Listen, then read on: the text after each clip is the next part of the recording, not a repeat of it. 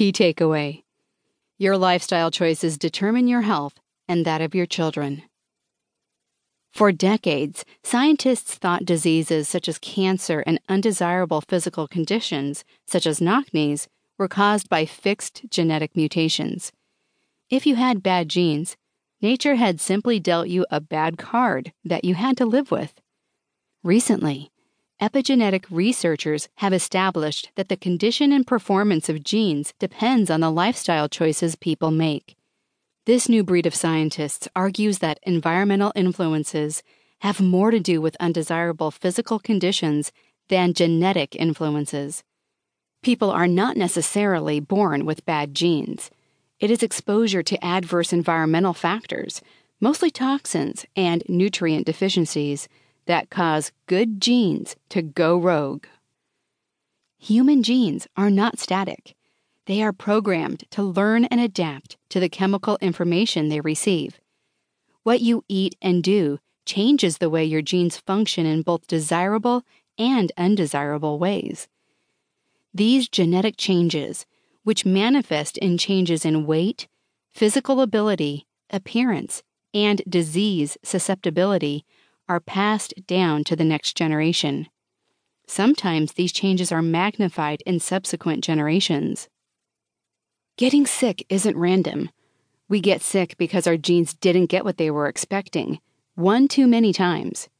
Food can tame unruly genetic behavior far more reliably than biotechnology. Page 8. Key takeaway: take on the human diet to unlock your health and genetic potential. Chronic illnesses are the outgrowths of a culture that has strayed from traditional cuisine. The modern diet most Americans are on today is so nutrient deficient that virtually everyone needs supplements just to meet the daily recommended intake of vitamins and minerals.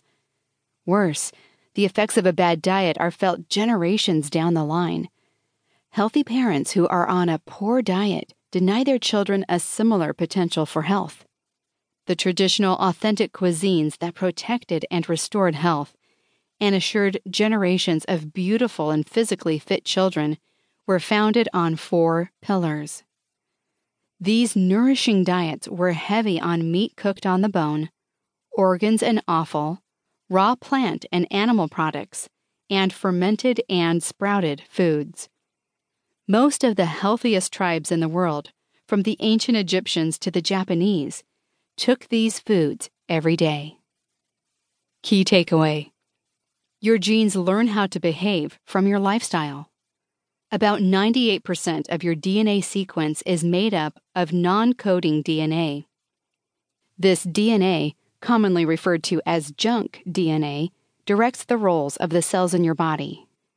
If junk DNA turns on the wrong cell type, the wrong quantity of cells, or simply turns on cells at the wrong time, the misdirection can cause cancer or other adverse conditions.